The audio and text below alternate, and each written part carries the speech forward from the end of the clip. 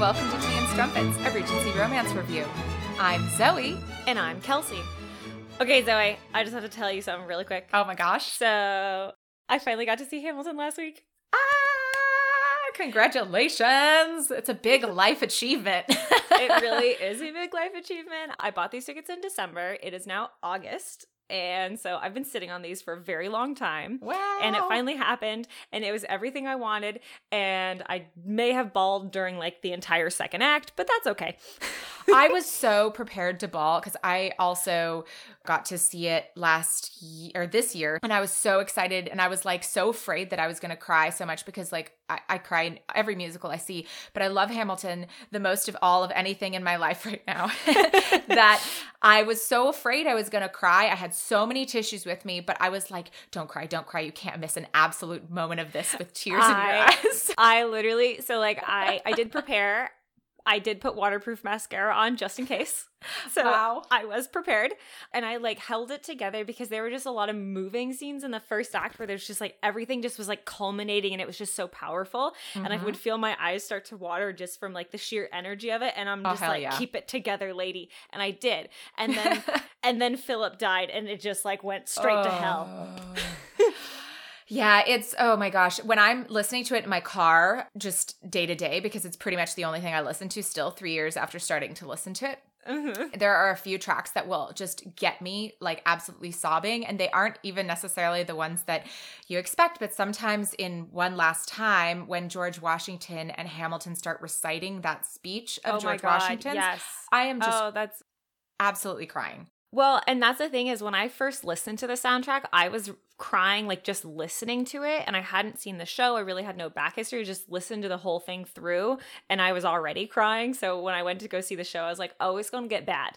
Yeah. Just be prepared. John looked at me at one point because he hadn't seen me crying because I was silently crying this whole time. And he finally looks at me and he's just like, the look on his face was like, seriously? Because no, I mean like just like streaming tears. Oh my gosh.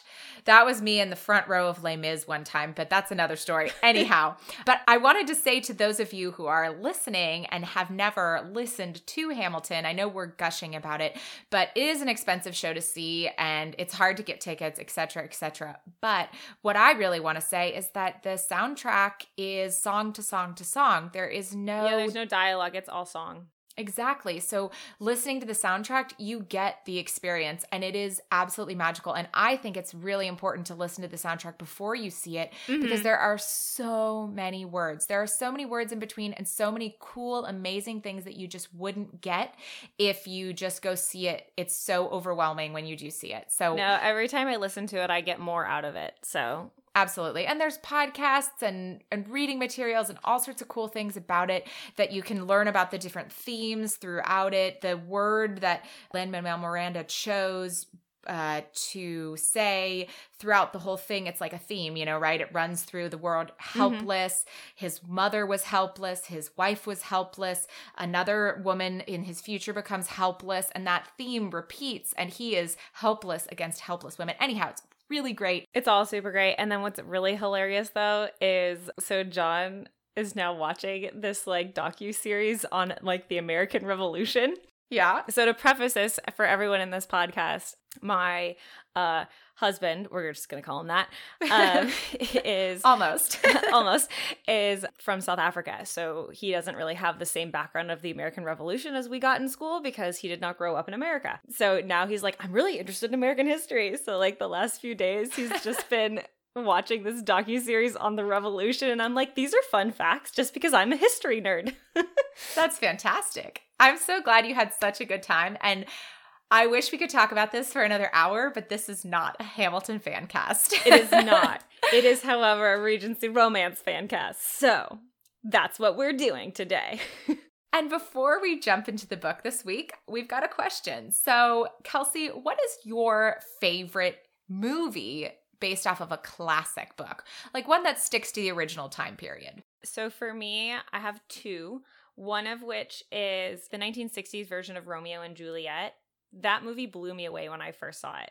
I love that movie. Like, the costumes are great, and it's all sticking to the original Shakespeare script, and it's in the original time period, and just all the filming of it, like, it was praised in its time. And honestly, I still have it. I have it on DVD. Like, I love that movie. It's fantastic. That is one of my mother's favorite movies. She made me watch it like a little too young, where it was like I was a little bit bored, but the music absolutely stuck with me. The score is beautiful, and it is, I agree, it's a beautiful movie to look at. So what's your second? The second one is I believe is it Sense and Sensibility, or is it another Shakespeare one? Sense and Sensibility is also great. It's an Austen one. That's my favorite. Perfect. Then you can say more about it. Yeah. So Sense and Sensibility is definitely my favorite. It is absolutely breathtaking to look at and to listen to. And it's just, it feels like you're sighing the whole time. I love it. I hate, the characters you're supposed to hate, you hate. The characters you're supposed to love, you love. Alan Rickman as the kind of tragic hero is just incredible. There are so many wonderful actors, and the script was written by Emma Thompson, who also stars in it. And it's just pretty incredible because she was, I guess, a really big fan of the book, and she, as a fan, adapted it into a script, and it's beautiful. It's perfect. And I remember I saw the movie before I started reading the book. We already know I've never finished the book. I know. But I watched the movie before reading the book, and I remember when I got to the passage in the book where they describe the house where the mother and the sisters go to live, it was like the movie had literally said all those words without saying a single word for when you see the house. So it's a really beautiful movie. And if you haven't seen it, do go see it. Great. Now I need to go rewatch that. It's so good. I can watch it any day of the week, and I'm not a movie person. Okay. This is a lot of gushing we've already had to talk about. So now we get to gush a little bit more, because the book we're reading today is the first book of the Bridgerton series. Woo! Yeah, we were super excited to get started with this, and then our excitement was tampered a little bit.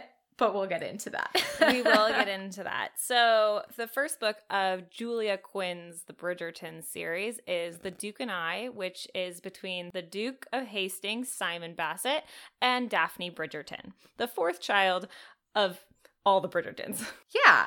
So we already know, because we've gushed about it before, that Shonda Rhimes and Netflix are bringing this to life. And we're really excited about so many different aspects of that. And especially after reading this book, I am interested to see the storylines they choose to go with, how many of the children they decide to highlight and their romances. Is it going to only be about one? Is it, one main romance? Is it going to be about multiple romances? It's just going to be really interesting to see it develop. I think I'm really interested too, because I'm like, what if they do like one season is like one kid? So then that's already giving you 8 seasons, because there's 8 kids. There are 8 kids in the Bridgerton family. Maybe this is a little important to say. The Bridgertons have, like we said, 8 children. They're named A through G, names based H. on their order. Oh, H, sorry, my bad. Hyacinth is the last one. Yeah, so that's an important fact about the Bridgertons. Yes, and to keep on with our facts, so we have some author facts, since this is a new author for us, Julia Quinn. These are fun facts. You can find them on her website. In 2001, she was a contestant on the game show The Weakest Link and won $79,000. Good job, her. Yeah, hell yeah, go girl. I want to win $79,000. I could really use it. Yeah, and I think that was only 1 year after this book was published, because this book is 19 years old. That is true. I was looking at the dates of these books, and I was like, oh, the last book was written when I was quite young. In 2013, Julia Quinn appeared in a bona fide MTV music video. Oh my gosh, were you able to figure out which one, or was it just ambiguous? Nope, it's just ambiguous. To be fair, I didn't really deep dive that much, but still, she was in a music video at some point. Very cool. And do you have any history facts for us this week, Kelsey? I do, and it's a very poignant one because I was inspired on it based on events that take place in the book. Cool. So at one point in the book, they go to the Royal Observatory at Greenwich. And so here is my facts from the lovely Wikipedia page on the Prime Meridian. In 1721, Great Britain established its own meridian passing through an early transit circle at the newly established Royal Observatory at Greenwich. The meridian was moved around 10 meters or so east on 3 occasions as transit circles with newer and better instruments were built, on each occasion next door to the existing one. Cool. So it moved around a little bit. And the final meridian was established as an imaginary line from the North Pole to the South Pole, passing through the Erie transit circle. This became Great Britain's meridian in 1851, which was then adopted by the rest of the world. Very, very cool. So the timeline on this is a little bit later because in the book, Simon tells how it's been adopted, the meridian's been adopted around the world, so now everything's out of Britain. But this book takes place a little bit before 1851. Yeah, I think he said that he was going to go to America, but America had just entered into a conflict with Great Britain, which made me think we're talking War of 1812, Napoleonic Wars, Regency period, right smack in there is, I think, when this book is happening. Yes, that's what I gathered anyway. But now we have some new facts about the Prime Meridian. Very cool. So we're going to get into the book, but I do have to actually give our first trigger warning this week, sadly, and that warning is about consent. So if you are sensitive to the subject of consent, then be advised that we are going to get into that. There's definitely some dicey stuff in this book.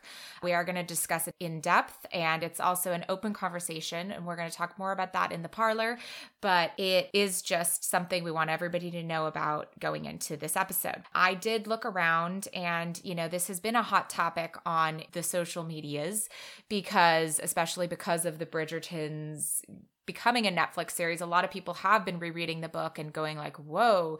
A lot of people seem to have forgotten about the events that do take place in this book. And as far as I or anybody else on social media can find, it does not appear that Julia Quinn has ever commented on this book and the situations and the consent issues that this book has. So if anybody does know that she has, please let us know. I'd love to know her opinions.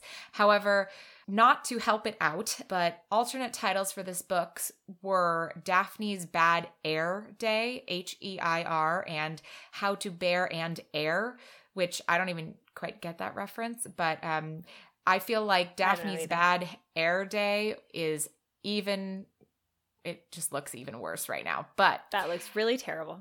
Yeah, all it terrible. Really does. Yeah, I have my own suggestion for a title for this book, but we'll get into that when we get to our opinions. Alrighty. So this book also has a lot of tropes in it, and I think it's got one main trope, which is my best friend's sister or my brother's best friend, right? Yes, and it has some other tropes in it as well. There's a secret pain of a secret past, and there's a fake relationship. It's a bit of a marriage of convenience. They're fighting ruination here. And also, too, there's the virgin aspect of it, which ends up playing a huge part. A huge part. Yeah, I would say like a really naive virgin, too. And I think that's important to note.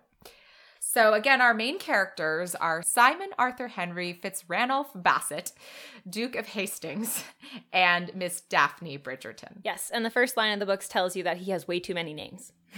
Yeah, it's very cute. I will say I love a good intro, and oh my gosh, this book has a really delightful introduction. It is so heartwarming, and your heart just feels for Simon. So when you start reading this book, it is a very high point. It is, and I will say the prologue, it was so engaging, and it was just so necessary to really understand the rest of the book and to understand his character as a whole. Agreed. And first, before I get into the prologue, which I know I just spoke about, but now I'm going to tell you about, I would like to introduce you to the Bridgerton family, simply because there is a lot of Bridgertons, and we're going to meet many of them. And this book is the first book in the series, so you get a lot of setup. Yes. And I am going to give you the Bridgerton's description by none other than Lady Whistledown.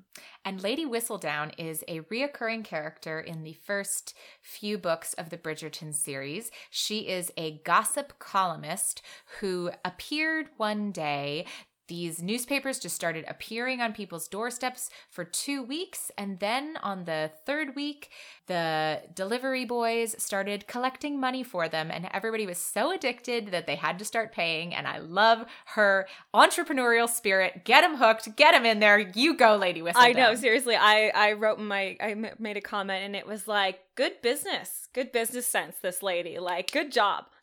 She knows how to market. And again, side note, Julie Andrews is the one who is voicing Lady Whistledown in the Netflix series. It's going to be amazing. Oh, yeah, it is. So let's get into the Bridgertons.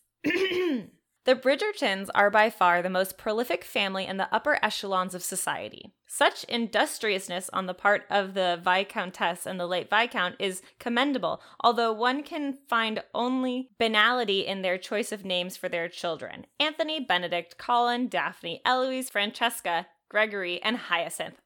Orderliness is, of course, beneficial in all things, but one would think that intelligent parents would be able to keep their children straight without needing to alphabetize their names. It has been said that Lady Bridgerton's dearest goal is to see all of her offspring happily married, but truly, one can only wonder if this is an impossible feat.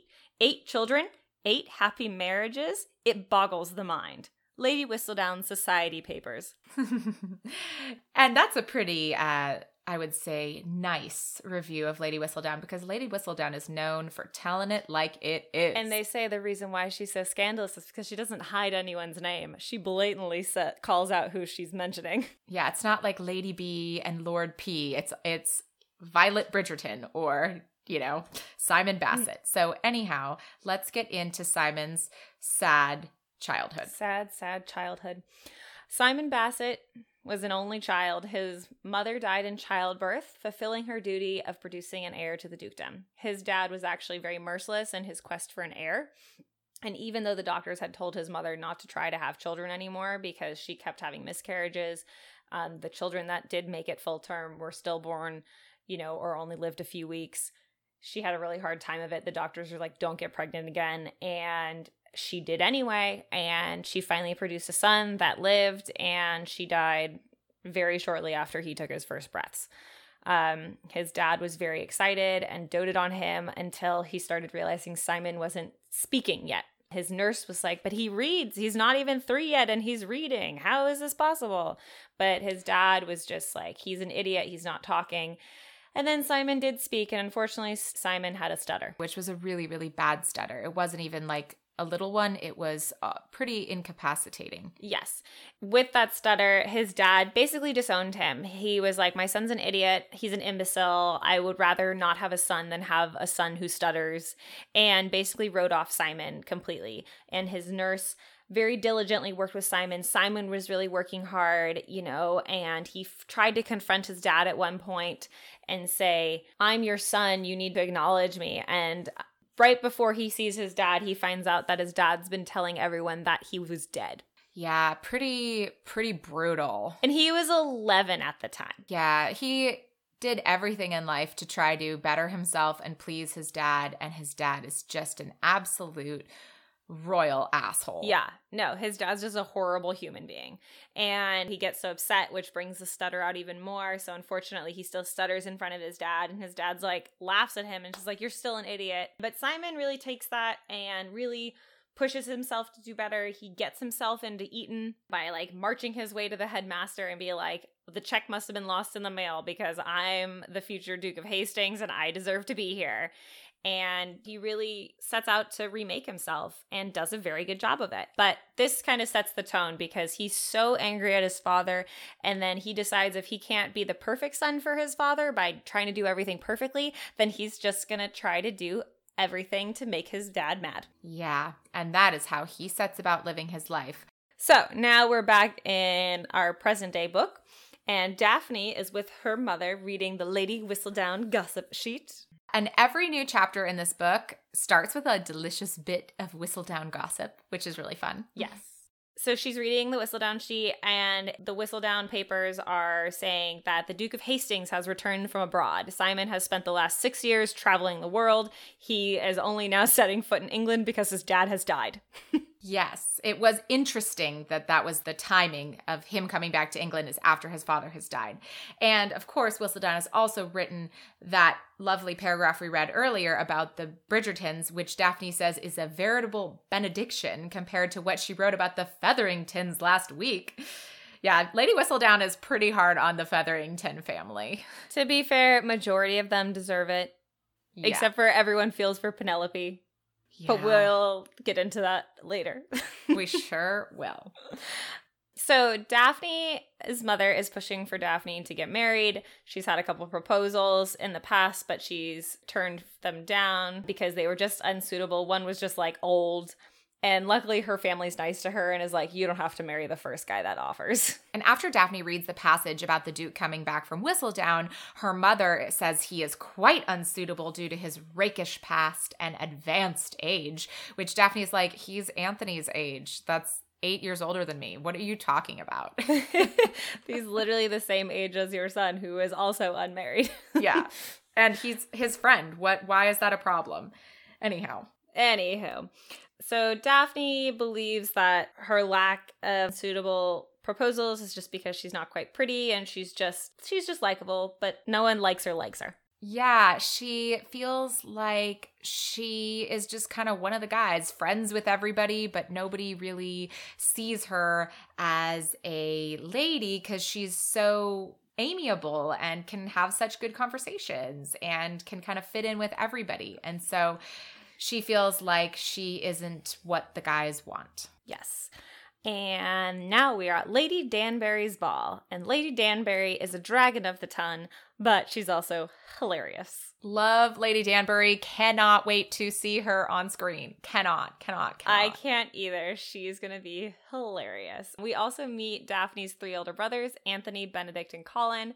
I can't really go into it because it could literally just be this whole synopsis, but the rapport between the siblings that Julia Quinn writes is fantastic. It's so spot on because it's so genuinely sibling banter. It's like making fun of, but still very protective and like caring about the well-being, but just like the jokes and it's great. I love it. Absolutely. I'm so glad you commented on that because I completely agree. Her dialogue is fantastic. And so as I was like writing the synopsis here for our review, I was also like, there were pages and pages of them talking back and forth. And I was like, okay, what do I put here, as part of my notes? But it's exactly that. I wrote almost exactly the same thing, which is just like the siblings are great together, Yeah. They are wonderful. And they feel like siblings. And the dialogue never feels superfluous between them. It feels totally necessary and fun. Yes. And so there is one slight problem at this ball, and it's that Nigel Beerbrook is there, and Nigel has just been turned down by Anthony for Daphne's hand in marriage. Nigel Beerbrook is a bit of an idiot, as they kindly say. Yeah. Another side note is that the person that they cast for Nigel Beerbrook is giving me total, like, mature Neville Longbottom vibes. And man. And I'm super here for it.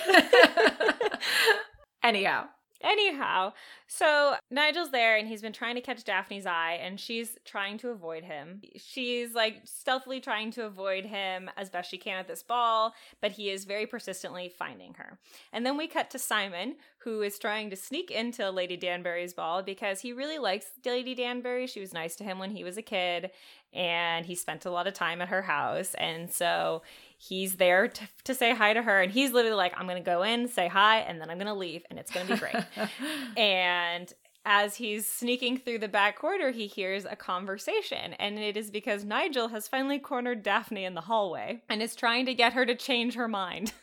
Yeah. And like I said, going into this book, knowing that there was a consent issue, I was really reading this book with consent on my mind. So I highlighted quite a few quotes and passages about consent where it did get brought up. And I didn't include them all. If anybody's interested, I can direct you to all of them later. I might put them up on our blog, but this is the first one. So I'm going to read it. But as Simon started backing quietly up, he heard something that caught his attention. No?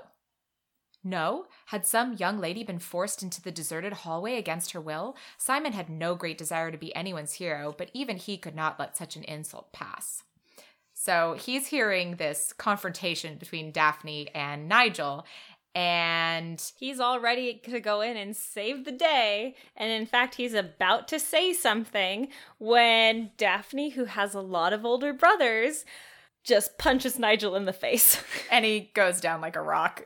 Yes. And Simon literally laughs out loud. He can't help it.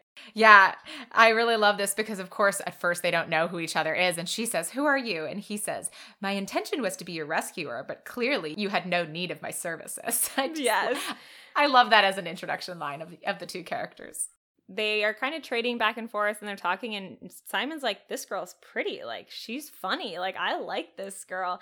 Because she's also like, he's trying to be his charming, rakish self. And she's like, you really shouldn't do that. You just look silly. Don't do that. Oh yeah, I think my favorite quote is this scene, which we're going to get to at the end. So yes. we will revisit. Yes.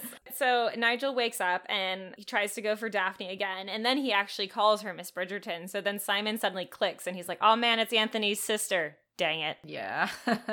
"Thou shalt not covet thy best friend's sister," I think is what he thinks. That's exactly. Anyway, he's going after Daphne and she's like, "No, dude, no." And so I'm just going to read the quote because it just is going to be better that way. "Nigel chooses that moment to regain his energy, although clearly not his equilibrium, and yanked himself free of Simon's grip. He threw himself onto Daphne, making incoherent, drunken noises all the way. If Daphne hadn't had her back to the wall, she would have been knocked to the ground. As it was, she hit the wall with a bone-jarring thud, knocking all the breath from her body. 'Oh, for the love of Christ,' the Duke swore, sounding supremely disgusted. He hauled Nigel off Daphne, then turned to her and asked, 'Can I hit him?' 'Oh, please, do go ahead,' she replied, still gasping for breath. She tried to be kind and generous towards the erstwhile suitor, but really, enough was enough." Yeah, and so they decide to leave Nigel there. They were trying to load him up into a carriage at first, but again, enough is enough. And so they part ways and both go back to the ballroom. Yes. When they're in the ballroom, Simon meets up with Anthony, and Anthony starts to warn him about mothers of single daughters and how now that he's at this ball, he's going to get it because now all the ladies are going to be all over him because he's a bachelor, and this is Anthony's sole misery in life is being put upon to get married by all these mothers. Yeah, and then Simon also learns that it's not always fun for the daughter. He is looking around the ballroom and sees that Daphne looks truly miserable in her circumstances next to the mother at this time, being introduced to all these people. He also notices the Featherington's mother dragging her children around the ball, some of which are complicit in it, and then there's Penelope who's in the back, and Simon thinks to himself, he's like, if I have to dance with someone, I'll dance with that person because she looks like she's having a terrible time. Yeah, it's very sweet. So then he's still talking with the Bridgerton brothers, and he lets slip that he knows Daphne. He just lets slip something that Daphne said. He's like, "Oh, well, Daphne said." And they're like, "How do you know Daphne?" Yeah. All of a sudden, the brothers, who were very jolly and good-natured towards him, all of a sudden, all three of them were looking at him like, don't do that. Excuse me? Yeah. No. How do you, what? And then he was like, "Oh, I ran into her in the hallway and I noticed she looked like you guys, so I introduced myself." Yeah. Covers it real sly. And he realizes that must be Daphne's problem, is that she just has 3 idiot older brothers. Yes. Not that other guys don't like her, but that they're afraid of her pack of brothers. Yes.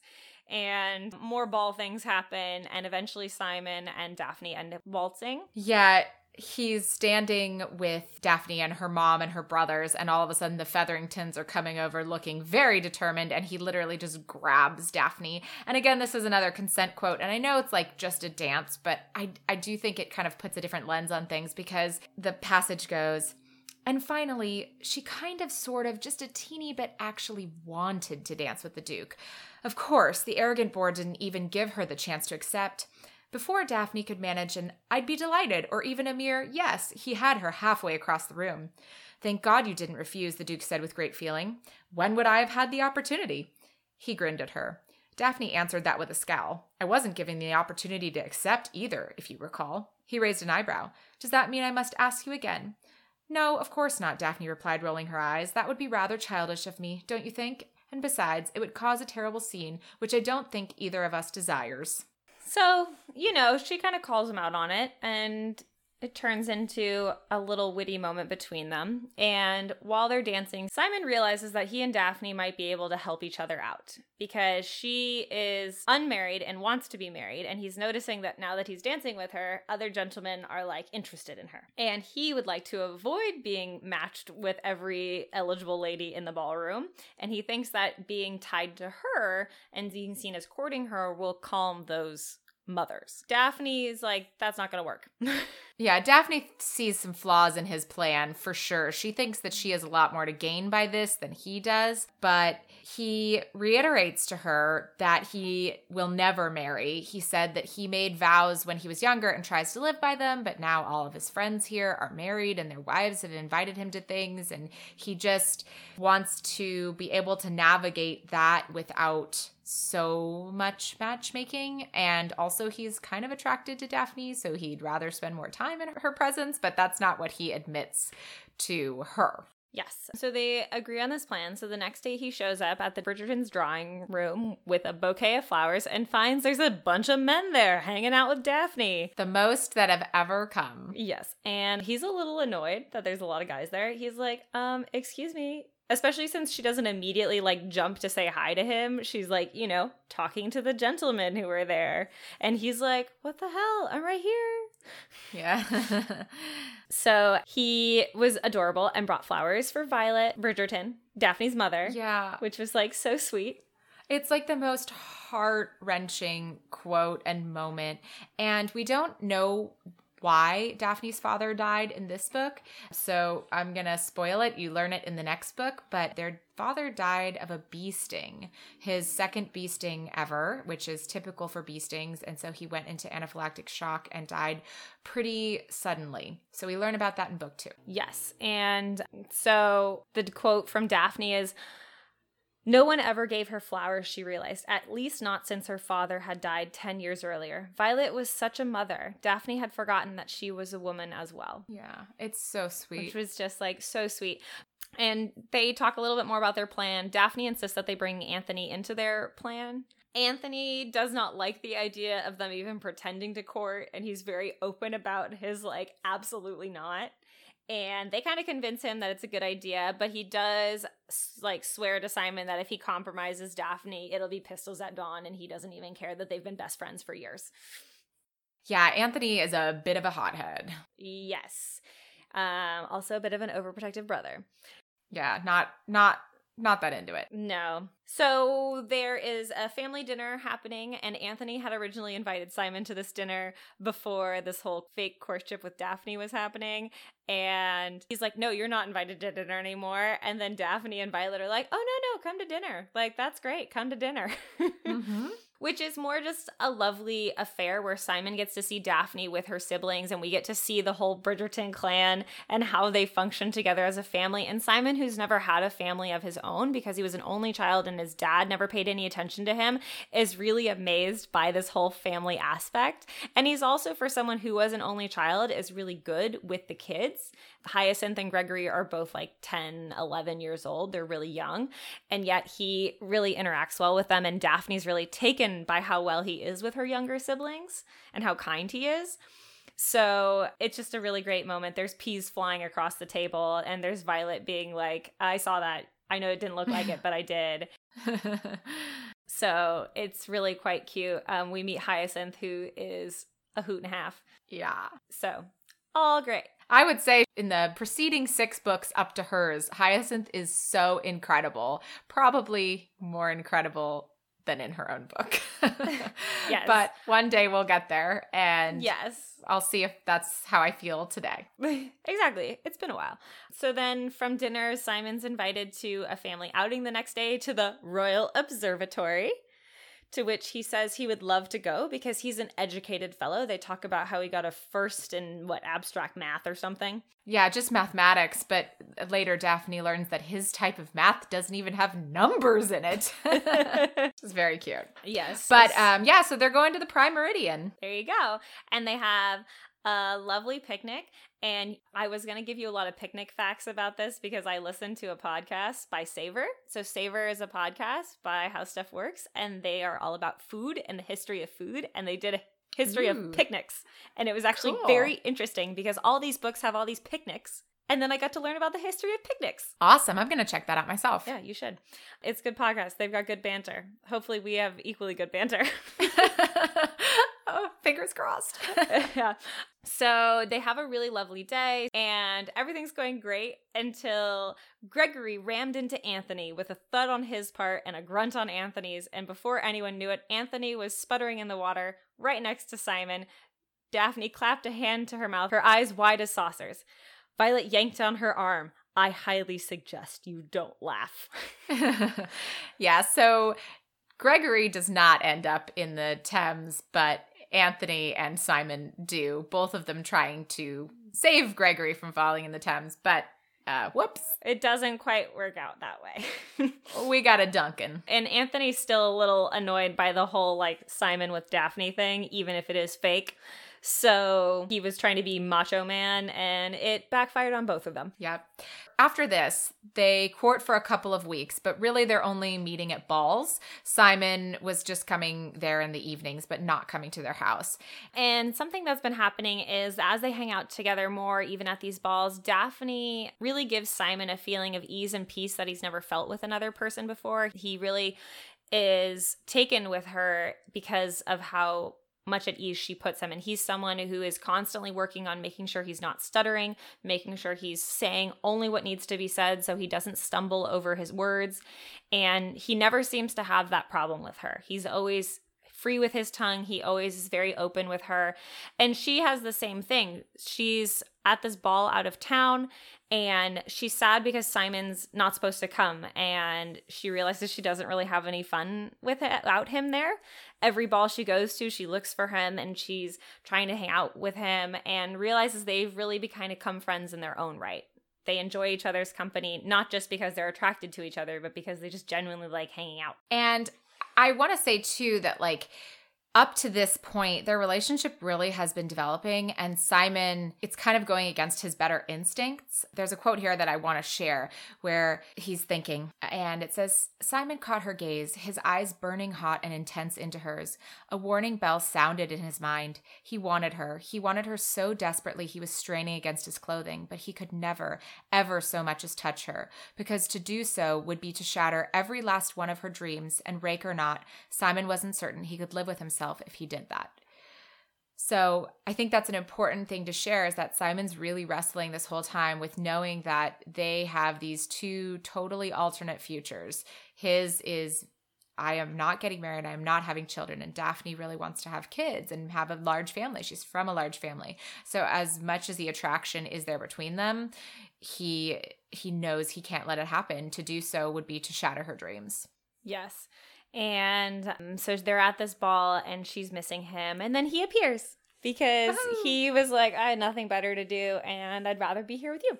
Yeah. And so while they're at this ball, they go off to the side to talk together. And a friend of his father's comes up and tells Simon that he has letters for him from his father. And Simon's just like, burn them, and leaves. And as he storms away, Daphne's still there, and the Duke is like, listen, I'm sick. The doctor says it's any day now. Can I give these letters to you for safekeeping? And she's like, whoa, whoa, whoa. Like, I don't know if that's a good idea. But he's like, listen, I think you're the perfect person to have them.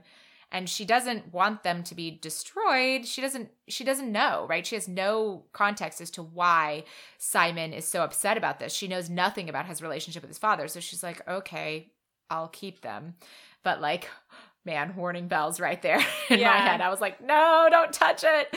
But you know what? That's not the biggest problem in this book. So. No, it's not. It's the least of our worries. Yeah. So at this point, Simon does give Daphne a little bit of more information about his father because she does probe, and at first he shuts down, but then he admits that they were not on good terms and he does not want to talk about him. So at least she understands that something's not right and it's not a subject he enjoys discussing.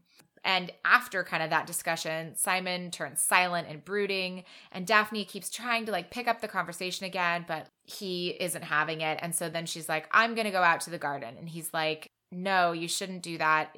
I can't go out there with you. And she's like, I'm going. Come on, come with me. And he begs her, quote, not to do this. but he can't resist, and he follows her into the garden, and he pulls her behind a hedge and kisses her. And it is an absolute like cataclysmic event when they kiss, and he starts saying things like, I never knew, I never dreamed, and yet he admits like, well, he did dream. Yeah. And he is like pulling down her bodice and uncovering her breast when who should stumble upon them but Anthony comes storming in and shoves him aside. oh my god, so and embarrassing. they start punching each other, and Daphne's like, you idiots, stop fighting. And she tries to intervene, and someone she doesn't even know who like knocks her aside, and then she ends up like on her back, stuck in her dress in like a thorn bush of some kind. Yeah. And then it gets them to stop though, because they hear her like cries of dismay, actual like, oh no, this hurts. And they both snap out of their rage and look at her, and they're like, oh dear God. And they extract her from the bush. Ugh. And then Anthony has to give her his coat. And then Anthony's like pistols at Dawn, dude, because he's like, you're going to have to marry her. And he's like, I won't marry her. Yeah, so Simon is shaken in so many ways here because everything has gone wrong. He's lost the person he cares about. He lost his best friend. He has been beaten up. He's just physically, mentally so beaten down. And he says, if it could be anybody, Daph, it would be you. I promise you that. And he's stuttering here, and it's written. I just think that it's a little hard for me to try to reread the stuttering. And it's kind of wonderful that in these moments of high stress, you know, we get this characterization from him. It really makes him seem very vulnerable. And Daphne replies, I've always known that I wasn't the sort of woman men dream of, but I never thought anyone would prefer death to marriage with me. And Daphne is, of course, really hurt, but she doesn't understand really what's going on. Yes, he was trying, like, with his, if it could be anyone, it would be you. Like, he's trying to make her understand that it's not her. Like, it has something to do with him.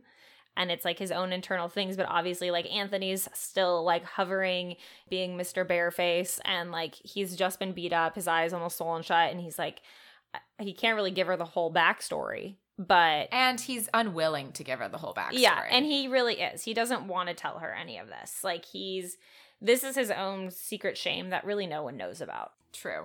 And so they escort her out of the ball. No one sees her, we think, but her dress is in tatters. She's got Anthony's coat on her, and she goes home. And at home, once Colin gets home, she recruits him to help her figure out where the duel is being held because she has to save Simon. She's like, this is crazy. He can't die for me. Like, he has to agree to marry me. And Colin even says, like, someone saw you. And she's like, what did they see? And he's like, well, they saw you go to the garden, but that's all they saw. But it's still, in a gossipy society, it's enough. It's enough. Yeah. Because if they find out that then Anthony, who's good friends with Simon, and everyone knows that, if they had a duel suddenly in the morning and someone saw Simon and Daphne leave the ballroom, it would ruin her. Absolutely. It would. So Colin is going to help her figure out where the duel is being held. And he's only going to do it because she admits that she loves him. And it doesn't matter that he told her he wouldn't marry her. Like, she loves him and she can't let him be killed. Yeah. She feels like he needs her to save him, which is true. He's not going to save himself. Oh, no, he's not. They cut over to Anthony and Simon at dawn, and Simon's just resigned to having himself be killed because he knows Anthony's still pissed and has a hot temper and is going to shoot, like, for a target. And Simon's not going to aim on his best friend because he knows he messed up. And Simon didn't even bring a second. Like, he didn't even. He was just like, this is over. I'm done. Yeah. It's really sad. And so Daphne comes charging up and goes to stop this duel, and they're like, what are you doing here? And Daphne runs up to Simon and, like, punches him in the face. And he's like, what the hell was that for? She's like, stay down. He can't shoot you if you're on the ground. Aw, I mean, there's a lot of punching in this book, but that one's at least kind of cute. Yes. And so she tells him that someone saw them. She's like, you can't die. Like, someone saw us. And so he knows that her life will be ruined even if he tries to get out of this and he still says no, her life will be ruined because someone saw them. And if he dies on the dueling field, people are going to know that it was because of something she did, and life will be over for her. That being said, he tries to tell her again that he can't marry her and it's for her own good. He's trying to protect her by not marrying her, which she's like, but you have to actually marry me now. So finally, he does agree. He says, I will marry you, but you have to listen to me and what I have to say, and then you have to agree you want to marry me. And he says to her, and this is the direct quote, I can't have children.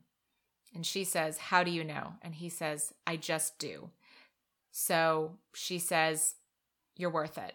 And they agree to get married. And they have a wedding. It's a very sweet wedding, and they laugh during their kiss, and Hyacinth has this very cute line about how if they're laughing now, they'll probably be laughing forever. Sometime before the wedding, though, Violet gives Daphne some semblance of the sex talk, which is pathetic. Oh, it is the worst sex talk on the face of the planet. I wrote in all caps, that my notes this page were just in all caps. I was very angry.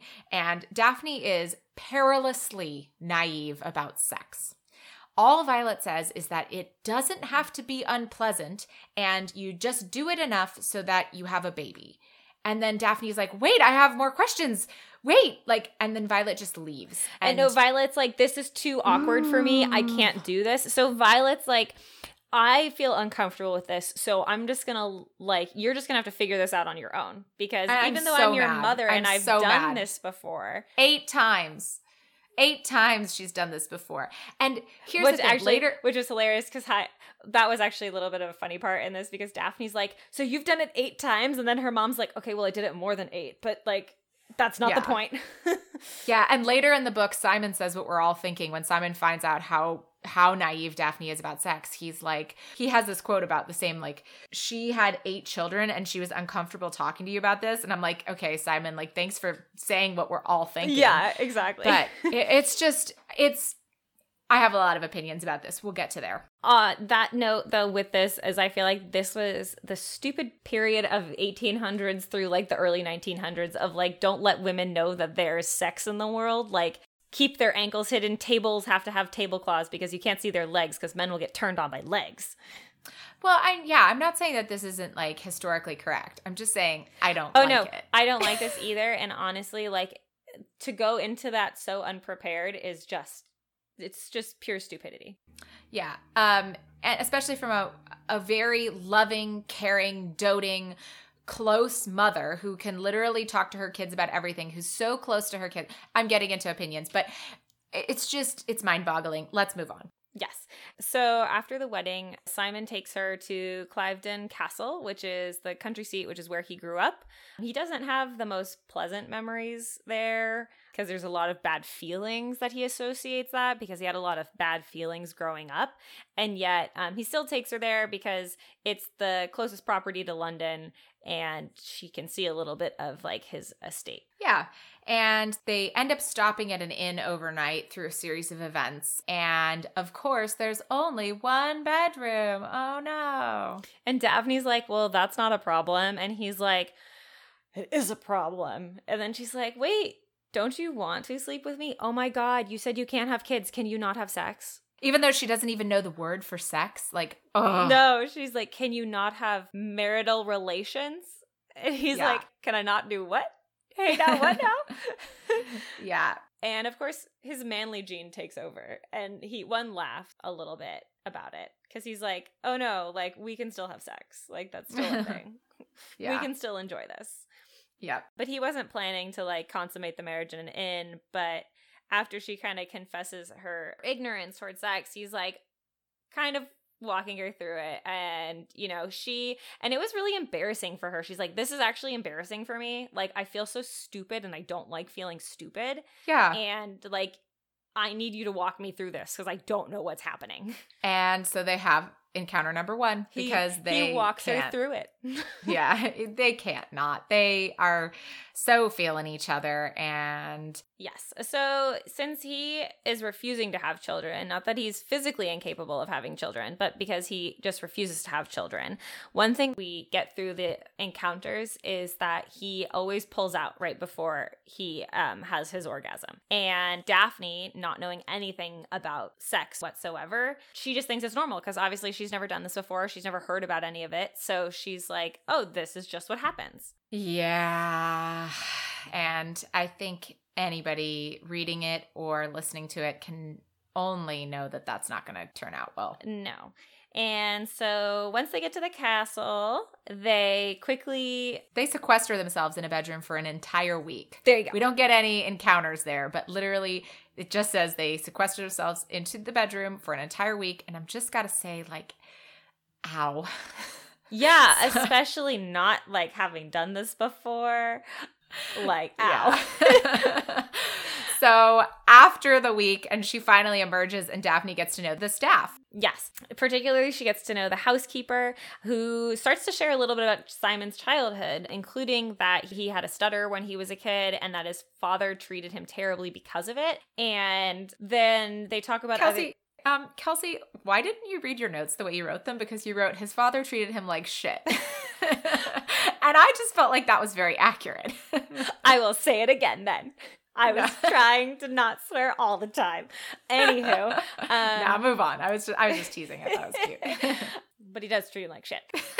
And then also, too, she comments about how Simon's a strong person and, like, you need strong seed to get a strong child and something along those lines. And that just gets Daphne thinking. Like, she doesn't immediately put 1 and 2 together, but it starts to kind of, like, enter her brain a little bit.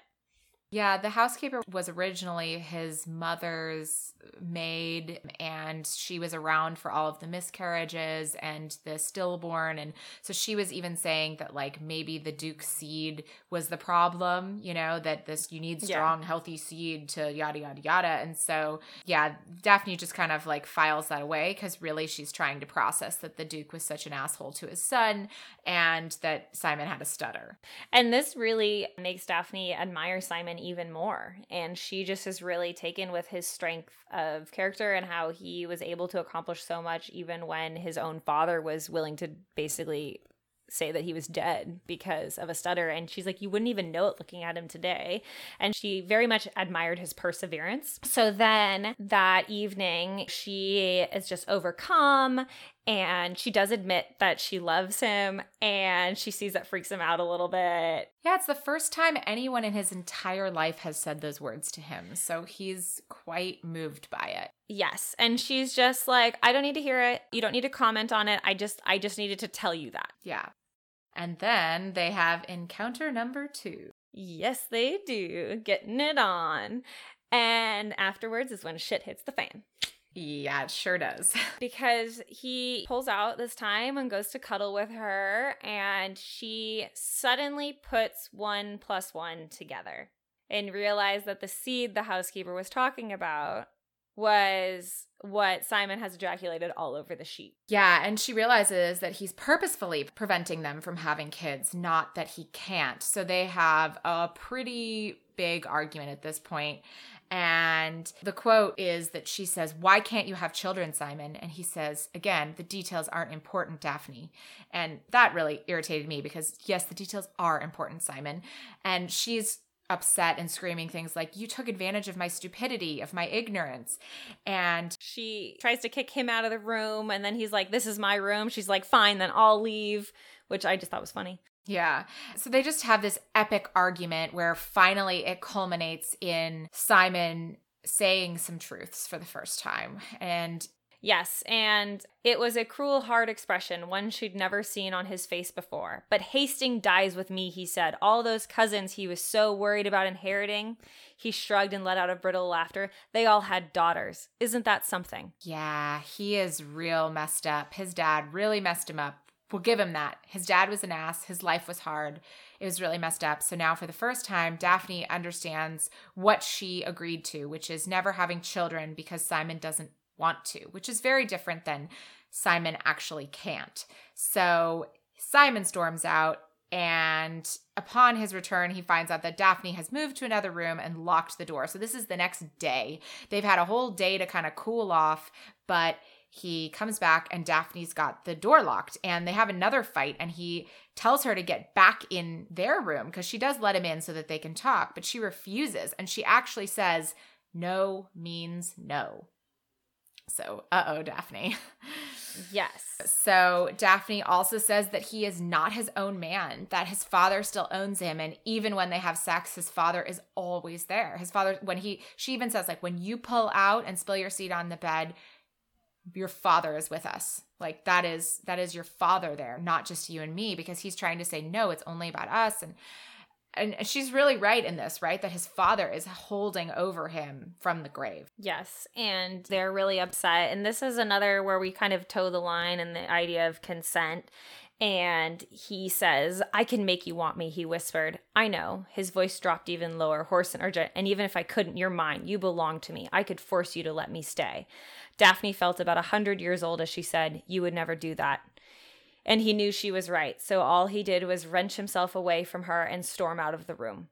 Yeah, so they're both a little bit irredeemable in these moments. They have some tough moments, some tough words that they say back and forth to each other. So then Simon makes a mistake. He leaves and gets absolutely shit-faced. Oh yeah, he gets rip-roaring drunk and then comes back and he does the lovey-dovey knocking on the door. Let me in. Do I miss you? Yeah. Yeah, it's a little slapsticky, and Daphne is also a little bit naive with drunk people. She is like, I've seen drunk people before. I've seen my brothers drunk. Okay, like you've seen barely any drunk people then, because even if you've seen your brothers drunk, they're your family. You don't really know what drunk people are like, lady. Yeah, and he's not really apologizing, but he is, saying nice things. He's got his drunk truth on. That's all. Yeah. He's just got a lot of drunk truth on. And so she's like, you need to sleep it off. You're drunk. You need to sleep it off. And he's like, okay. And he's in her room and he just goes and lays on the bed. And he's like, but will you stay with me? Yeah, he begs her to stay, and she knows that she shouldn't, but she falls asleep with him, and after an hour, she wakes up and realizes that he is aroused. Yes, and she had no idea that could happen when guys were asleep. So she kind of starts to instigate a bit, and we get some idea of, like, him waking up. For any of you who are worried this is going to get a little triggery, just FYI, if you have not had those moments yet, this is kind of our main focal point of that conversation. Yeah. So she instigates sex, and he is still kind of drunk and half asleep and goes along with it. And we kind of get that he's awake, but looks like he's more just following her lead because he's really susceptible at this time. And so but she's also feeling... She's feeling powerful. She's feeling really powerful. The quote is, he was asleep and probably still more than a little bit drunk, and she could do whatever she wanted with him. She could have whatever she wanted. And so there's also a quote where he says, oh, Daphne, he moaned, his head tossing from side to side. I need you. I need you now. So there are these moments of him kind of being complicit, but he does not have his whole faculty. And Daphne is, as we know, feeling powerful, knowing these things. Yes, and now that she has a little bit more information about, like, where babies come from and how babies come to be, she instigates where she's on top, and they have a good time, and then she brings him to his point, and right when he would normally pull out, which he does go to do, she basically wraps herself around him and doesn't allow it. Yeah, and it does say he feebly attempted. However, she, quote unquote, bears down and wraps her arms around him. And then when they do part, she curls up into a little ball as if to keep every drop of him inside her. So there's definitely some really bad decisions that have just happened. Yes. She had her powerful moment and she was like, this is the only way I'm ever going to have kids. And she also was like, he needs a catalyst to change his mind because he's never going to get out of that break with his dad. And having kids isn't going to, like, do anything because his dad is dead. Well, I don't know. But anyhow. But anyway, that's kind of like her justification, which we don't even really need to talk about. So Simon, though, is so upset. He is stuttering. He is furious. It's really a sad passage. His whole reaction after this is completely justified and completely heartbreaking. He feels obviously betrayed. He's reduced to, like I said, the stuttering again, and he leaves the next day and leaves a terribly hard letter for her that says something to the effect of, if your efforts were met with success, my steward will know where to find me. Yeah, and I think he's very justified in it. And then she is really taken aback because he left her. And she knew that she had done something that she may not have been forgiven for, but she never actually believed he would leave. Yeah, she's pretty upset too, rightfully so, because she did a bad. And she knows that. And so she ends up deciding to go to London to be closer to her family, but she ends up staying at Hastings' house. She doesn't go live with her family again. She goes to Simon's house.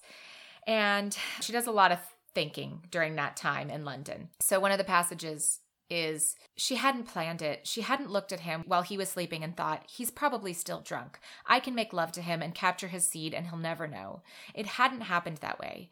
Daphne wasn't quite sure how it had happened, but one moment she was above him and the next she'd realized he wasn't going to withdraw in time, and she'd made certain he couldn't. So even though Daphne isn't clear with what happened, she knows it's not good. Not that redeems her. No, it doesn't at all.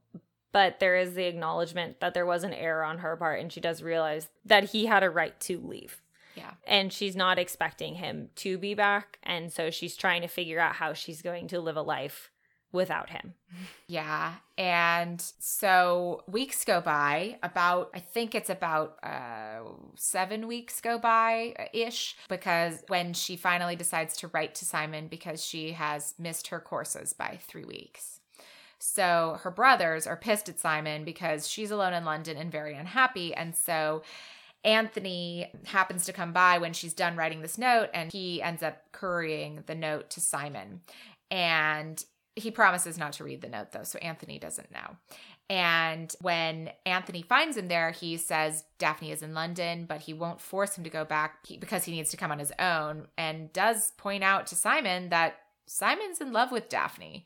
And Simon looks miserable, and Anthony kind of leaves it at that. In his one not completely dickish moment of this book, Anthony leaves without physical violence. Go, Anthony. Simon, at this point, he really wasn't that far away. He was like on his next closest estate. He wanted to be within reach if Daphne needed him, and he was kind of all ready to go back to see Daphne anyway. He had time to think about what she'd done, but also his reaction to it, and kind of dissected that just for his own personal growth and personal understanding. But really what we get from this is he'd fled because he couldn't bear the way he'd been with her. She'd reduced him to the stuttering, stammering fool of his childhood. She'd rendered him mute, brought back that awful, choking feeling, the horror of not being able to say what he felt. And she tricked him, or had she? He rubbed his hands wearily against his eye and forehead as he tried to remember the exact details of that fateful morning. Daphne had definitely been the leader of their lovemaking, but he distinctly recalled his own voice urging her on. He should not have encouraged what he knew he could not stop. So there is Simon's justification for what it's worth. So after getting the letter, he heads back to London. And when he goes to the house to see Daphne, he finds out that she's out riding. And he's like, pregnant women should not be riding. Even I know that. Yeah, and she is actually upset because she just found out that she's not pregnant and she has no relationship with Simon and she's not sure how to fix it. And so she's out riding recklessly and she hears a rider approach. So then she goes into a gallop and she's looking behind her to see what's happening. And then whew, she gets clotheslined by a branch. Yes. And Simon is, of course, really upset. And I'm just going to read the quotes from their exchange because this is kind of their reconciliation a bit. This is the moment where they finally have their conversation again. And it starts their whole relationship back up. Finally. Yes. And he's like, are you okay? She's like, why do you care? She asked flatly. You didn't want this baby. No, I didn't. But now that it's here, I don't want you to kill it. This baby, good God, I talk as if it ever actually existed, as if it were ever more than a product of my imagination. She looked down, and when she spoke again, her voice was achingly sad. And my dreams. And so, but then he left, and she's like, but why did you leave? And she's like, it wasn't about what I did. His eyes met hers evenly. I didn't like what you did. But that wasn't why you left, she persisted. And so they do have their acknowledgement of the event of that morning. Yeah, it's a bit light. I do like what he says. I do like that he says, I didn't like what you did. I don't know if it's enough. I feel like they need to have more conversation, but at least it gets them to the next point. Yeah, so it's at least a good starting point. And she also, openly admits that there is no baby. She's like, I was wrong. And he thinks at first that she lied to him, and she says, no, I really, truly didn't lie to you. I really thought that I was pregnant. Maybe I willed my courses away. They've never been totally consistent. And so, yeah. Then they talk about, does he want children, right? Because he's never thought about that before. He's always let his father rule him. And she says, if you don't want a child because you don't want one, that's one thing. But if you deny yourself the joy of fatherhood because of a dead man, then you're a coward. And I know that's harsh, and she knows that that's harsh, but she feels like it needs to be said. I don't know. I feel like it's beating a dead horse. Yeah. But at least they have their conversation, and they make their way back to Hastings' house. And when they get there, all three older Bridgerton brothers are there, ready to, get in Simon's face about why he left, and their sister's been so unhappy, and he was mean, grr. And he's like, get out of my house. Yeah. Like, I'm talking to her. So the Bridgerton brothers are not just there to puff up. They're also there because they say they won't leave until he convinces them that he loves Daphne. And Daphne's like, oh my God, no, this is not happening. Get out of my house. Get out of my house. I don't want to pressure Simon into this. And Simon just is like, everybody hold on a second. And he takes her into the hallway, still in their view, but far enough away that they can have a private conversation. And he tells her that he is in love with her. And then they start making out a lot. And then he kind of turns around and is like, can y'all leave so that I can take my wife upstairs? So yes, they are finally alone, and they have encounter number 4, where Simon says to her that he wants to prove his love to her. And he does so by finishing inside of her, which I think is a little bit too soon. But they actually do have a conversation after encounter number 4 where she asks him, do you have regrets? And he says, not regrets, just thoughts. And he really never thought about having kids before and what that would be like. And really his biggest fear is that they would have a child like him. And she's like, well, that won't matter because we'll love the child and he'll have you to lean on and teach him things. And it is wonderful and sweet, and that's great. But she realizes that there's also one last piece that she hasn't been forthcoming about, and those are the letters. Exactly. So Simon is like, okay. And she's like, do you want to read them? And he's like, no. And then she's like, do you want to burn them? And he's like, no. And she's like, so should I put them back in my desk? And he's like, okay. Yeah. No, he's just very indifferent towards them. It's a bit of as far as a point, it's kind of a bit of a letdown. I like it. I think it's cool because it's unexpected, right? No, I like that they didn't open them because I think that there was no reason to open the letters. I 100% agree with that. There was no reason to. And I think it shows that his father doesn't have a hold over him like he used to anymore, right? He doesn't need to know. He's just trying to figure things out for himself. So I liked it. I remember being let down at first too. I was like, what are in the letters? But after a reread, I was like, yeah, I'm into it. And we also have an epilogue because Julia Quinn is really great about her epilogues. Yes, she is. So the epilogue opens to the birth of their 4th child, in which they finally have a son to carry on the dukedom. Yes, they do. They've got 3 older daughters, and what we're actually reading is the Lady Whistledown article, and Lady Whistledown has correctly, we find, deduced the name of their son because they've named their kids in alphabetical order again. And so she said, could their son be named anything other than David? Yes. And then he's like, how does she know this? She has spies in here. I know it. Yes. But they just show that they are happy and in love and have 4 beautiful children. And he is very happy being a father to their 4 children. Yep. And that's the end of the book. And there is much to discuss. But before we do that, shall we adjourn to the parlor? We shall.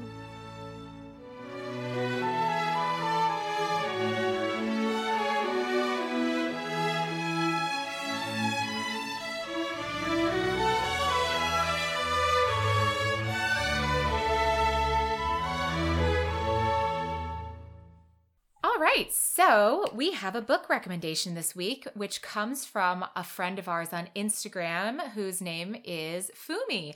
And she is a super account to follow. She has tons of great book recommendations. Her handle is When Fumi Met Romance, and it's when_Fumi, which is spelled F-U-N as in Nancy, M as in Mary, I_met_romance. And I highly recommend you check her out.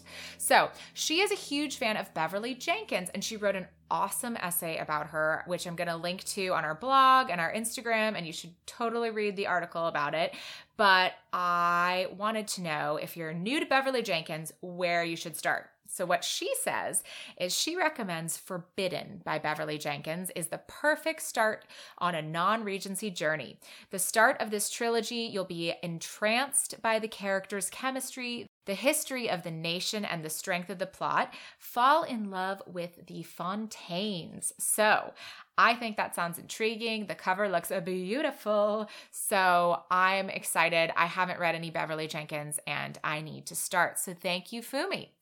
And if you have a book recommendation, we would love to hear from you. So we know that we are 2 middle-class straight white girls talking about upper-class straight white people falling in love over 100 years ago. But there is so much more out there. So if you have something different or an inclusive author that you love, we want to hear about it and we want to share it here. Let us know your thoughts through email. We're at romancepod@gmail.com. And this episode in particular, we know has some troubling themes to discuss. If you've got some thoughts of your own, send us a message and we'll share some of them on a later episode. We definitely want to continue this conversation. So once again, our email is romancepod@gmail.com. And if you'd like to find us on social media, you can find us on Instagram at T as in Tom, N as in Nancy Strumpets. And we're also at the same name on Facebook and YouTube. Yep, same name on YouTube. And all of our episodes are on YouTube as well. And if you want to be in the know, sign up for our email notifications on our website. Our website is romancepod.com, and there you can find episodes, more information about us, and other resources. So take a look. Yeah, and I work really hard on those email updates. So anyhow, you're missing out if you don't sign up. Anyhow, our last thing to say here in the parlor is to rate, review, and subscribe. We are a new podcast. In fact, today, again, a little bit behind the scenes here, today Apple Podcasts approved us. Yay! So I know that shows when we're actually recording this episode, but we are getting some episodes in the bank because Kelsey is getting married. We have alluded to this. So yeah, very exciting. So, but now you can find us on Apple Podcasts, on Spotify, on Stitcher, on TuneIn. And by the time you hear this episode, I am sure that other podcatchers like Overcast, which just update their feeds from Apple Podcasts, will have us as well. So whatever you use to listen to podcasts, you should be able to find us there. But the thing that helps us get found as a new podcast is ratings and reviews. And not only does it help us get found, but it really helps us make the show better. So if you're feeling like you've got some opinions about things, we want to hear them. Let us know. So let's pick this book apart. There's a lot of thoughts and feelings. Yeah, so I will take it away if you don't mind. So I generally think that there are 3 main problems with the plot. So those 3 problems are Simon's secret pain. Number 2 is Violet withholding. And number 3 is Anthony being a hot-headed jackass. And I think that all of these factors contribute heavily to Daphne's dumb decisions, which is what I think that the book title should have been, because she makes so many dumb decisions. She really does. But I feel like, and I'm not trying to justify her bad decisions, but she is 20 years old. She is naive. She has previously, in early parts of the book, been rewarded for taking a step romantically and kind of pushing Simon to do things he wasn't yet ready to do. And so she's been rewarded. And so I don't know. I just think there's a lot of things that lead to her dumb decisions. They don't justify them. They really don't. But it's not totally out of the blue for me that she makes a foolish decision like that. No, and I think that it could have been a book where Simon and Daphne's relationship was allowed to progress naturally. And she was seeing other people, and Simon decided he didn't like that. And then maybe that allowed him to reevaluate his stance on marriage simply because he knew that he had to have Daphne in his life and couldn't stand seeing her with someone else. Or even that everything had transpired, but then he let her know his secret pain earlier, and then they got to actually have some conversations about it instead of like just arguments and duels and things. Yeah. So, yeah. And I think that, for me, like, Daphne thinking marriage was just going to be a jolly good idea, even though Simon was more willing to die than get married to her. Yeah, and she's like, I must save him. And he's like, this is not going to go well. And she's like, but don't die. And I feel like it's supposed to be a big romantic gesture, but now when I read it, I just felt bad.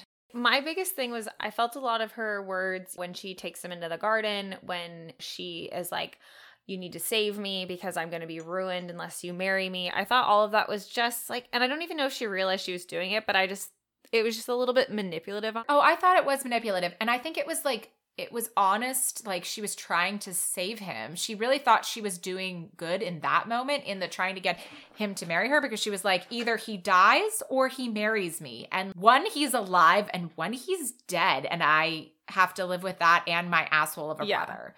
So also, too, in my notes, since I did just see Hamilton, which I mentioned at the beginning of this thing, and I'm just like, Hamilton's life would have been so much different and longer if he hadn't had all these duels that would take place in that lifetime, and this whole culture, because this Hamilton's life, actually no, the duels were probably around the same time Anthony's bothering to duel Simon, in fictional life. Yeah. And this whole idea of duels solving problems and duels, it's like, duels are dumb.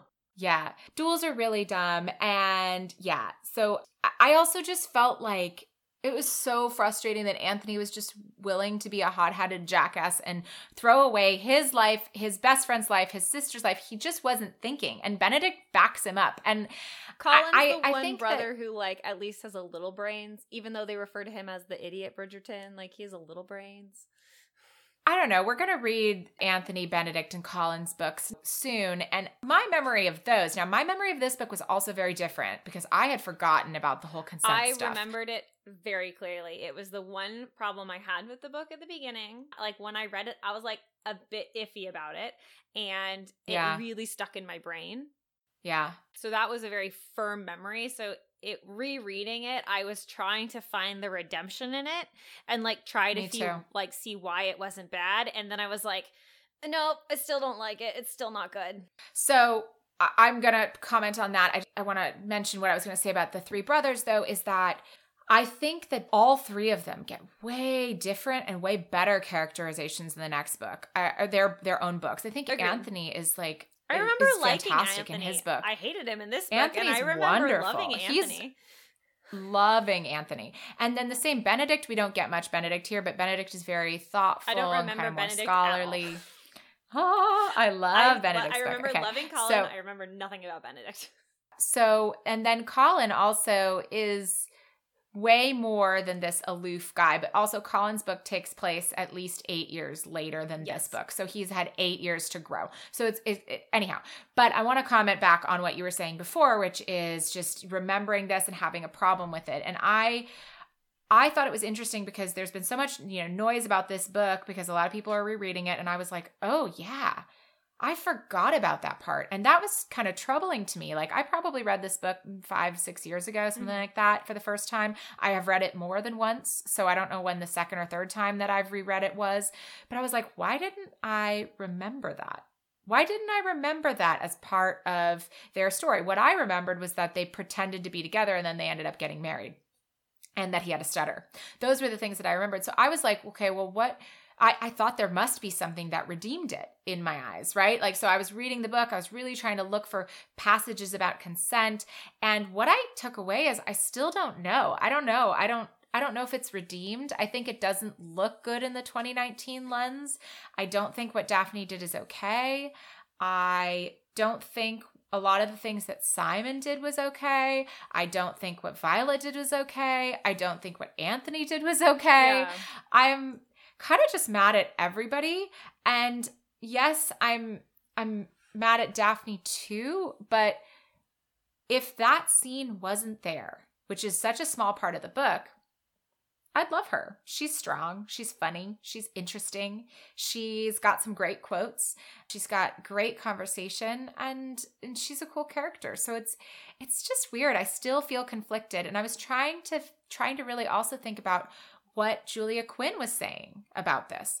And what I found is that between the quotes of like Daphne thinking about what happened and Simon thinking about what happened, neither of them had a clear picture of who was, for lack of a better term, at fault for that situation happening. Now, I as a reader think Daphne is the one who was in control and Simon was incapacitated and therefore Daphne was at fault. But I also feel like if the author doesn't even know who was at fault, then what's happening here? But I think that's something that with today's culture and everything, there is so much in the sense of like, you know, you need to have consent and you need to do this. And I think that there is I think this scene is just very realistic in the sense that there's a lot of blurred lines behind it. You know, it's like really identifying what was problematic and what wasn't, and knowing that in like your own personal life. You know, I know that like for me, I have ended up in situations where I, you know, needed to get myself out of them. But, you know, when I think back about that, you know, I fully acknowledge the parts that I took to get myself to those places, you know, and I fully acknowledge like what was going through my head and what put myself there. And yes, I needed to get out. And yes, it wasn't like it could have been avoided, but it was like just bad decisions were made with everyone involved, which I think that can be said at any time you're more than one person and you're doing something. Does that make sense? Because there are a lot of blurred lines. And I think the conversation about consent does need to acknowledge that there are blurred lines. And it's really, you know, discussing what's okay, what's not okay. And then also when something happens that's not okay, also realizing your own part in that. Does that make sense? Yeah, without putting blame on the victim, yes. Right? Like even if you made bad decisions that got, and this isn't you. No, I get mean, that. Like the general you. Even if somebody makes bad decisions that gets them into a situation, the moment that they say, "I want out of this situation," that should be respected. That should be respected. Absolutely. It's very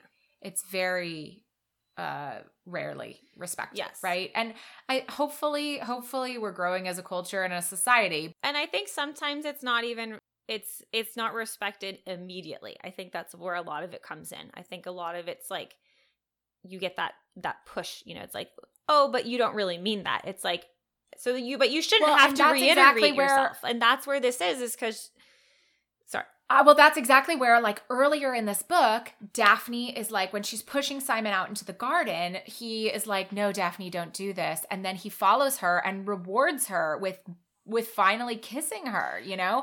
And so she is like, "I pushed the boundaries here and I got what I wanted." That actually what turned out was something good, even though, yes, then there's the duel and the yada, yada, yada, but that still leads to them being married and she feels like she's in love with this man and he needs her and it's worth it, right? So she is rewarded for pushing the boundaries and she gets what she wants. And then another time she kind of, you know, she pushes the boundaries. I feel like saying pushes the boundaries is not enough because she clearly violates him and yes.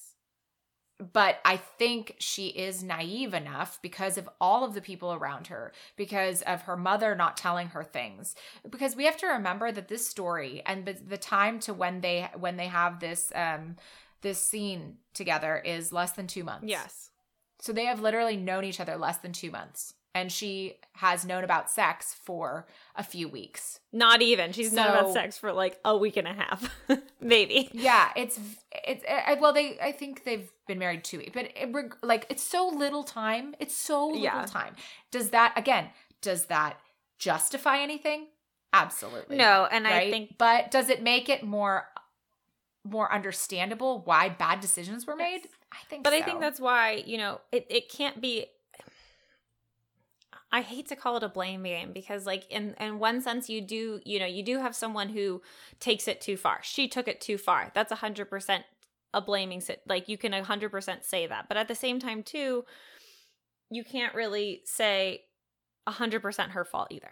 So I think that's just a conversation that needs to continue to happen, and everyone has their own lines. But that's the interesting thing about this conversation, and that's why these things are so gray, and that's why they are such a hot topic right now, is because we're realizing the world's a lot more gray than we ever thought it was, and we need to try to pick apart the gray and figure out where's the good, where's the bad. Well, and here's something I think we should discuss too, which is like, if the roles were reversed, how would we be reacting to it, right? If Simon had taken advantage of Daphne, I think we would be much harsher. I think so. Is that fair of us? And not 100%. I even made that comment. I'm like, if the roles were reversed, like we're trying to find a reason to like give to redeem Daphne. We're trying to find that reason. And if the roles were reversed, we just completely write off Simon and we'd be like, he's just a terrible human, like blah, blah, blah.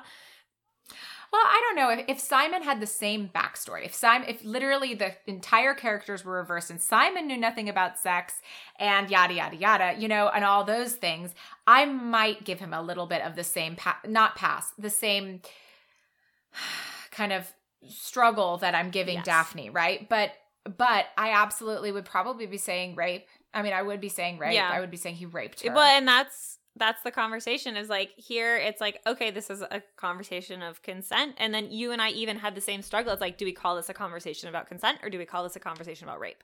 Yeah. And I think that I am, after reading this scene, and I think this will be a controversial thing, but I don't feel like I struggle to feel like it's rape because he is an active participant. Yes.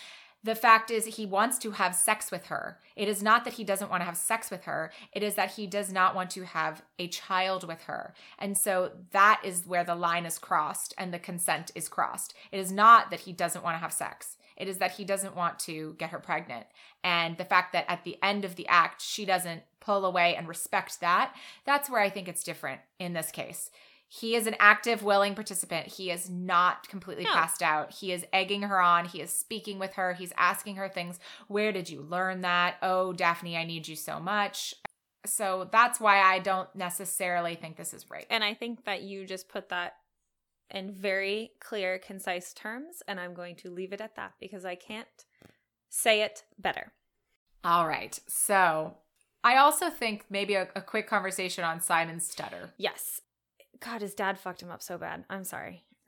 Oh, he is such a vulnerable, beautiful little boy, and his struggles and her writing of Simon's childhood is heartbreaking. I was so angry. I finished the prologue and I was truly angry. And had that man been a real human person, I would have told him off. Yeah, it's really sad. And it's just like, it's frustrating because he does let his kind of anger at his father rule his life. And I will say that Simon's decisions throughout the whole book and his whole refusal to marry and not even really consider it until literally his life was on the line, I think that was all like, without the prologue and without his learning about his past, we would have been like, we wouldn't have liked him nearly as much because we're like, like, why? Yeah. Like, why is he doing this? He's being such a jerk. Like, can he get over it? But because we had the prologue where we really learned the backstory and we learned the struggle that he went through, I think that makes him so much more of a dynamic character, and that really does give justification for his choices and why it's so hard for him to let those things go, because this has been his life for 28 years. Yeah, absolutely. Makes sense to me. So let's talk a little bit more about our hero. What would you rate Simon? Simon for me, see, like I said, because of the prologue, because we had his backstory and we had it so hard, I actually rate him a little higher. Like, I think Simon's a bit more of like a 7. Yeah, I agree. I would give him an 8 if there wasn't the shadow of the incident kind of hanging over this book. Simon, I remember Simon. I remember his stutter. It is such a unique characterization. And there's a lot more in the book about how he overcame it, how his personality was formed based on this stutter. And there are some really great passages about his adult life and how he kind of rose to who he was because of the way he acted. And I love that about him, but I completely give him a 7 as well. Yes. And I think, yeah. So for me, and I just love, like you said, him having the stutter, those moments of vulnerability just made me like ache for him. And it made me love him even more because he was a kind and honest person. And honestly, most of his dickish stuff just came from his past. And like, if you took that away, he would probably just be this wonderful human being. So I really liked him. 7. All right. So Daphne, I'm going to rate her lower. This is the hard one, Kelsey. Give it to me. I'm just going to give her a 5. Wow. We are in the same boat this week for sure. Because yeah. I have such a hard time with Daphne. I really do. I do. I really want to like her. She's strong. When she gets cowed by Simon's temper, she bucks herself up and she's like, no, I'm not just going to I'm not going to cow underneath your temper. We're going to have to talk about this. She wants to talk about it. She goes to him and she's like, we need to talk about things. She tries so many times. She does. She tries so many times. But she does have these like slight manipulative tendencies I don't like. Yeah. And I know where they come from. I know it comes from being naive and just trying to see the world through rose-colored glasses and being like, I love him and I can make his life better. But those manipulative tendencies plus that whole scene, like, she's a 5. I can't get behind her as much as, and I remember liking Daphne so much. Yeah, me too. And then rereading it, like Simon rates so much higher than Daphne for me. Oh, for sure. I completely agree. And I remember one time you were like, a 5 is like I neither loved nor hated them, you know? And yeah. I feel like for like 70% of the book, I loved Daphne. And then for like 10% of the book, I hated Daphne. And then 20% of the book, I just didn't know what to think about Daphne, you know? Yeah. So it was like, so she was probably a 7.5. And then she was like a 2 at one point. And now I'm just like confused. And so I feel like she just falls in the middle because I don't think she's irredeemable. I think that she's a good a character to have a conversation about, you know? Yes. But I can't rate her highly because I'm still mad at her for what she did. Correct. So, all right. But this book did have some great parts, some great quotes. Oh my God, it did. I was highlighting like a fiend. I had so many things. Yeah, it was very hard to choose which one to talk about. But Julia Quinn, we haven't spoken about her writing yet. Julia Quinn is a brilliant writer. I love her writing. Her dialogue, I think, is what gets me. Oh, for sure. This is like, I couldn't remember what it was I loved about Julia Quinn, but her dialogue is just so good. Like when they're being a family, it feels like a family talking together. When they're having the intimate moments or if Simon's struggling, you feel it. Like when Simon has his little stuttery moments, like you ache for him and you feel that vulnerability with him. Like she's so good with her dialogue. It's so good. That I was just eating it up. Absolutely. As was I. So what have you chosen to spotlight for us today? Okay, so I had a few. I'm going to pick 2 of that. It's very difficult. The first one I did, which I still believe in, is one from Violet Bridgerton. It's actually in her own head talking. And for me, when I first got into Violet Bridgerton, I was like, why don't I like Violet Bridgerton? I remember really liking Violet. I liked the mother. She was hilarious. She was great. I hate her right now. I hate her.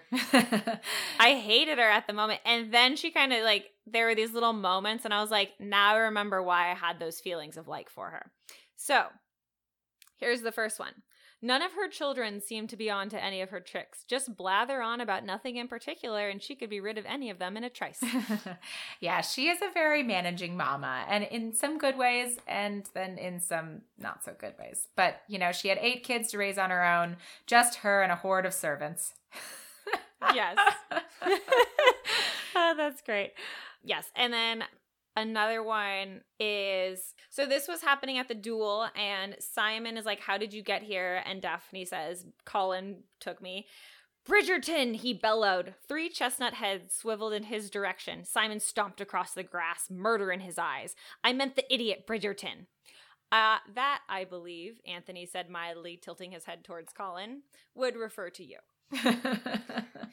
And then I had that one highlighted as well. So I have a couple. So my 2 favorites I will get to, but there's just one line that I really liked that Julia Quinn did, because I really dislike it when the hero says, my dear Miss blah, blah, blah, and that happens a lot. And sometimes they'll say it like the whole book, and it's really annoying. So I happen to notice it. As we know, I get real pedantic about these things. I happen to notice it. And so she said it twice, and immediately I pressed find on my Kindle. It was only twice in the whole book. And I was like, oh, okay, that's weird. And the second time, Simon says, my dear Miss Bridgerton. And Daphne interrupts and says, if you call me that again, I shall scream. So I was like, yeah, Daphne, girl after my own heart. I thought that was hilarious too. Yeah. So then the next quote that I want to share is when Simon gets Daphne an engagement ring. It's an emerald and it's beautiful and she loves it. And he says, to match your eyes. And she's like, what are you talking about? I have brown eyes. And he's like, no, they're not completely brown. They've got a little rim of green around the edge. And so then the quote is, fancy that, she murmured. I have green eyes. And he says, well, I wouldn't go so far as to say, for today, she interrupted, I refuse to believe they are anything but green.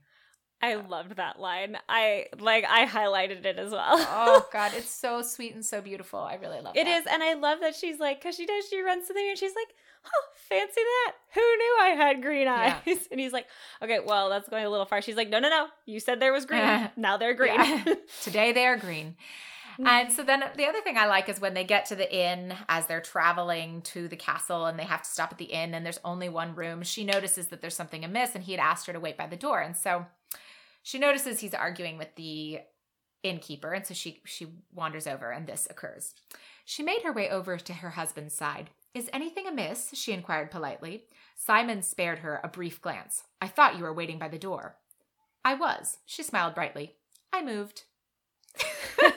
I loved that one too. To me, that's prime Daphne. Like Daphne is just like. But that's why I liked Daphne. Like it's those were great. There's another time when she laughs in his face when he's trying to be intimidating, and she's just like, "I have 4 brothers. Like I'm sorry, I didn't mean to wound your pride. If it had been anybody else, it would have worked, but on me, I know. And so I just love that. That was right at the beginning, and I just thought it was hilarious. So hilarious. So. Next off, we've got our encounter counter, and there are 4 written scenes. One of them, which we discussed at length, and it's troubling. They also spend a week sequestered away, but there are 4 scenes. Now, other than our troubling consent scene, which is not steamy in the least, how would you rate the other scenes steaminess-wise? I would say they were like. I felt like it was. I you know what? They were hot out of the oven. Yeah, I would agree. They were very steamy in the moments that they had together, and he was a very caring, good lover, I felt like, for the most part. And Daphne was having fun exploring her newfound sexuality and sensuality, and so that was good until it wasn't. Yeah, I like to think hot out of the oven because it's hot to touch right when it first comes out, and then you give it a few minutes, and then it's just fine. I would agree. So, I don't even know where to start with like our recap. If it's a feminist, I think we got to say offender, right? I think so. Yeah, I think so too. Yeah. I mean, like, she's a strong woman, and she takes charge. She takes things into her own hand. Yeah. But this book just has some troubling things that I don't think advance like the feminist cause. Yeah. And I think like you can also take away you can take away a lot of different things, I think, depending on your own personal experiences. I definitely took away some things that I don't want to get into. And yeah, I think that unfortunately it's an offender, although Julia Quinn in her own even like social profiles says, feminist. And I 100% believe she is one. I think this book was written 19 years ago. She's never commented on this. So I imagine she's got a lot of thoughts about it, but it's difficult to kind of put those into words. I'm interested to see how Netflix approaches it and what storylines are changed. Yes, I'm really interested to see what they're going to do with this book now that we've reread it. So I'm very, very curious. So we're at the end here. What would you rate this book, Kelsey? I'm going to rate this book like a 6. Because while there was the troubling scene in there, I did really like Simon. I medium liked Daphne. I really liked the interactions between Daphne and her siblings. I liked the setup because they're like, you met a lot of characters, but you still felt it centered around Daphne and Simon. And I loved the writing in it. So that's why for me, it's like a 6, because I still liked it, but there was so many troubling things towards the end of it that I really couldn't rate it higher than that. I actually just completely agree. You said all the words I wanted to say. I also rated a 6. I also think all those things.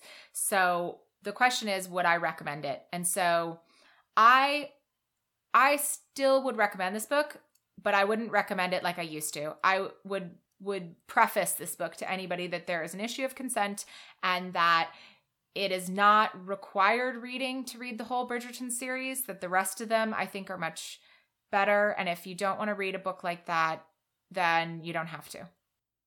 Agreed. And I still think it's a great book. And I think if you want to read the Bridgertons, I think the Bridgertons is a fabulous series. And, some of us are sticklers for reading the whole thing. So, but it would be something to just be like, there are some issues with it that I'm aware of, but if you can get past those, it's a good book. Yeah. So speaking of good books, what are we reading next time? We're going to read the Bridgertons number 2. Yes, we are. And that book is The Viscount Who Loved Me. And that is Anthony and Kate's book. And we are excited to read it. We're excited to hate Anthony less. Yeah, and we're going to get into some competitive lawn sports. So I look forward to that. Yes. This is great. Oh, man. Oh, my God. I forgot about that. I'm so excited. But I forgot that origin in this book. I knew it takes place in the other books, but I forgot the origin in this book. Yes, The Mallet of Death. Yeah, The Mallet of Death.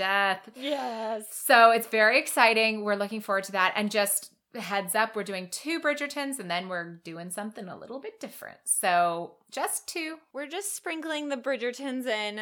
And in the interim, go ahead and head on over to Apple Podcasts, rate, review, subscribe. That's how we get found. And thank you for listening. Thank you. Tell your friends. And see you next week as we read The Viscount Who Loved Me by Julia Quinn.